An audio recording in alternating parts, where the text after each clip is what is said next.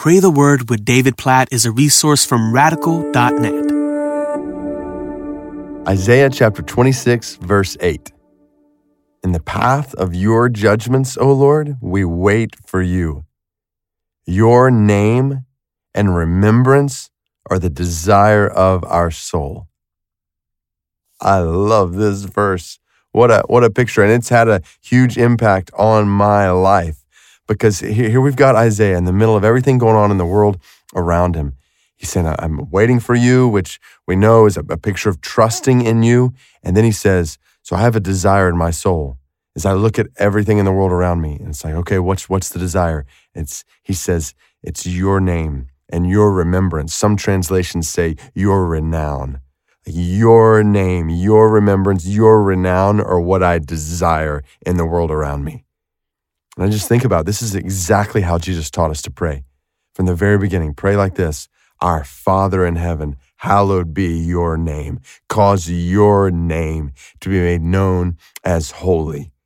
And this is the desire that is intended to drive all of our lives. Like everything we do, everything we think, everything we say, we want to do it with a desire for his name, his renown, for his glory.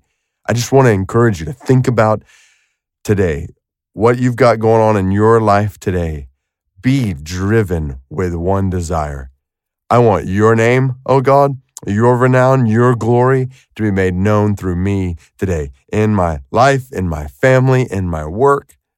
I want your glory to be made known in everything I do, say. Lord, I want your glory to be made known in my family. So let's just pray these things. God, please, in our lives today, cause your name to be glorified in everything we say and everything we do and everything we think. God, in our thoughts, glorify your name.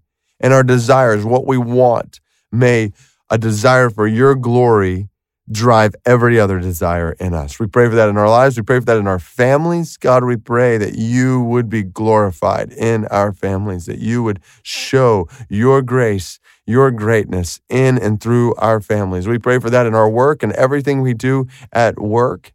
God, we pray that you would glorify yourself in everything we eat today. We think about 1 Corinthians 10. Whatever you do, whether you eat or drink, do it all to the glory of God. God, help us to live today so that your glory would be evident in our lives, be made known in and through our lives. And far beyond our lives, God, we pray for your glory around the world. We pray for people around us who don't know your grace. God, may they be saved by your grace for your glory and use us toward that end. We pray for people around the world that are worshiping all kinds of false gods.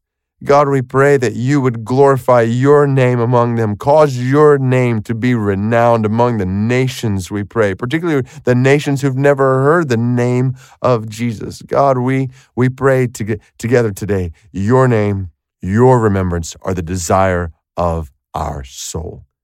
And may that desire drive everything we do. We pray this in Jesus' name. Amen.